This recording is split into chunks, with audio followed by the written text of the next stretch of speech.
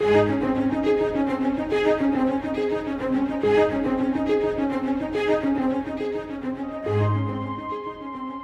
great example and instructor in prayer is the Lord Jesus Christ. In God's Word, we find everything we need to develop a life of prayer. Join Scott Pauley today as we study the Bible together.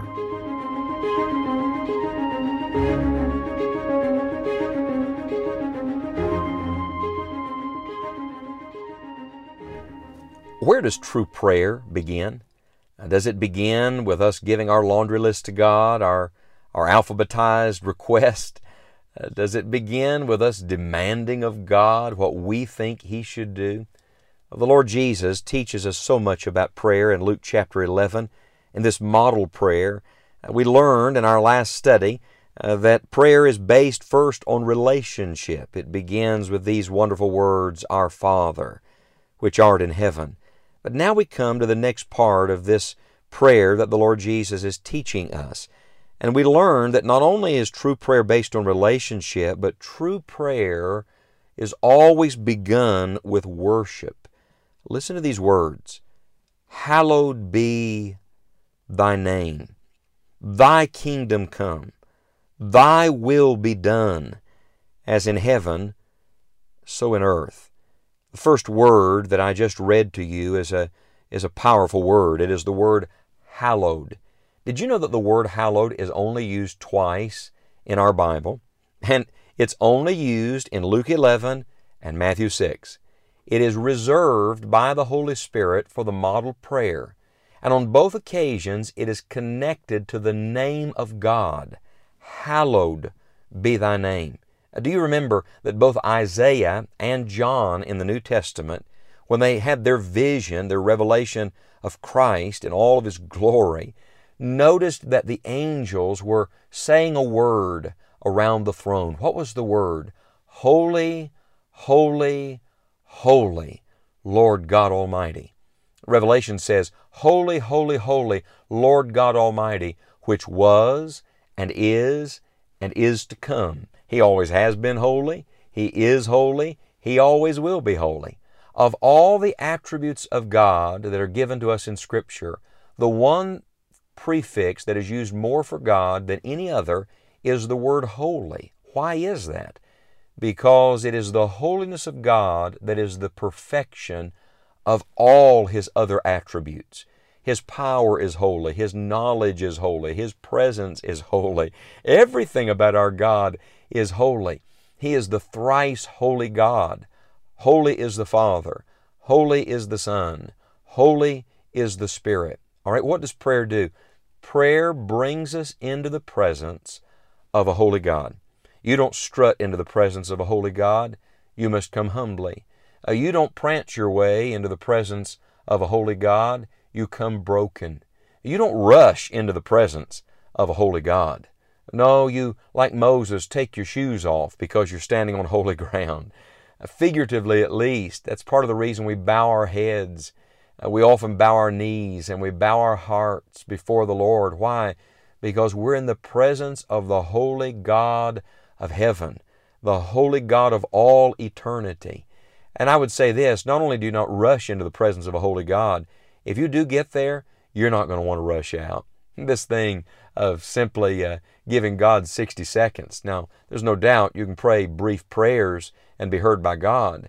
And there's no doubt you can enter into the presence of the Lord in a moment of time when you look to the Lord in simple, humble faith. But I tell you, once you really begin to fellowship and commune with that wonderful God, you're going to stand in such awe of Him that you're not going to want to leave His presence quickly. You're not going to want it just to be a 10-minute thing you have in the morning. No, you're going to want to live your whole life in the presence of that holy God. So the prayer begins with this matter of worship. Hallowed be thy name. This is not a mere formality, my friend. This is not simply something we're supposed to say. This is heartfelt. This is us saying to God, I'm meditating not just on what I'm asking you for, but on who you are. Let me tell you what this will do. Worship will increase your faith. Worship will help you pray. Worship will bring you to a place where you truly can get on what the old-timers used to call on praying ground, because suddenly you're going to be so conscious of who it is you're talking to and how amazing and how wonderful He is. Then that's going to open up to this prayer life that God desires for all of us to have. But let me point something interesting out to you. In this verse, Luke chapter 11, verse 2, He says, pray this way, Our Father which art in heaven, hallowed be Thy name. Thy kingdom come, Thy will be done, as in heaven, so in earth. Did you hear it? Thy, Thy, Thy. Now when you come to the rest of the prayer, give us day by day our daily bread, and forgive us our sins, and lead us not into temptation. Deliver us from evil. Do you see that the Thy comes before the us? One of the great Bible teachers, a man by the name of Lehman Strauss, many years ago pointed out that in prayer you must begin with God's priority. So you don't come simply saying, okay, God, this is what I want. You come rather saying, Lord, we want Your way. Hallowed be Thy name. The first Thy is a word of honor. We're honoring the name of our God. We're not coming on our record or our merit. We're coming on His good record and righteousness. We're coming through His mercy. Thy name be hallowed. And then, Thy kingdom come. What's that? Well, the second Thy is a word of faith.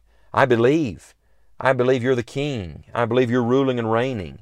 I believe Your kingdom is going to come, and in faith I'm asking that it come.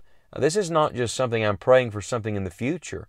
Oh Lord, I'm praying today Your kingdom would come. I'm thinking now of one of the closing prayers of the whole Bible. Even so, come, Lord Jesus. Oh Lord, we're ready. We're looking forward to it. We're loving Your appearing. Thy kingdom come. That's a prayer of faith. But then here's the real crux. Here's the place where prayer truly leads then into all the things we need to talk to God about. Thy will be done, as in heaven, so in earth. How is God's will done in heaven? Perfectly. And so what are we praying? Lord, may Your perfect will be done here on earth. May Your perfect will be done in my life, in my home. May Your perfect will be done in my prayer. The first Thy is a word of honor. The second Thy is a word of faith. But the third Thy will be done, is a word of surrender. It is saying to the Lord, Lord, we want what You want. Someone years ago said that prayer is not getting Your will done in heaven, it's getting God's will done on earth. Well, that's rooted in what Jesus teaches here, in praying, Thy will be done as in heaven, so in earth. It's not my agenda that's important, it's God's will. And so prayer must begin where everything must begin, with God. Where does it all begin? With God. In the beginning, God. Where should every week begin? With God. The first day of the week, the Lord's Day. Where should every day begin? In the presence of the Lord. Where should every project begin? By looking to the Lord. And where should every prayer begin? Every prayer should begin with truly worshiping God.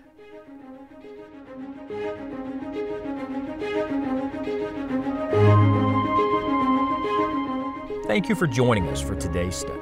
We deeply appreciate your prayers for this work and hope that you'll visit our website, scottpauley.org, where you'll have an opportunity to invest in the gospel. Would you consider giving a gift to help us extend God's Word to others? You'll also find many other encouraging resources. Our prayer for you is that with Christ, you will enjoy the journey.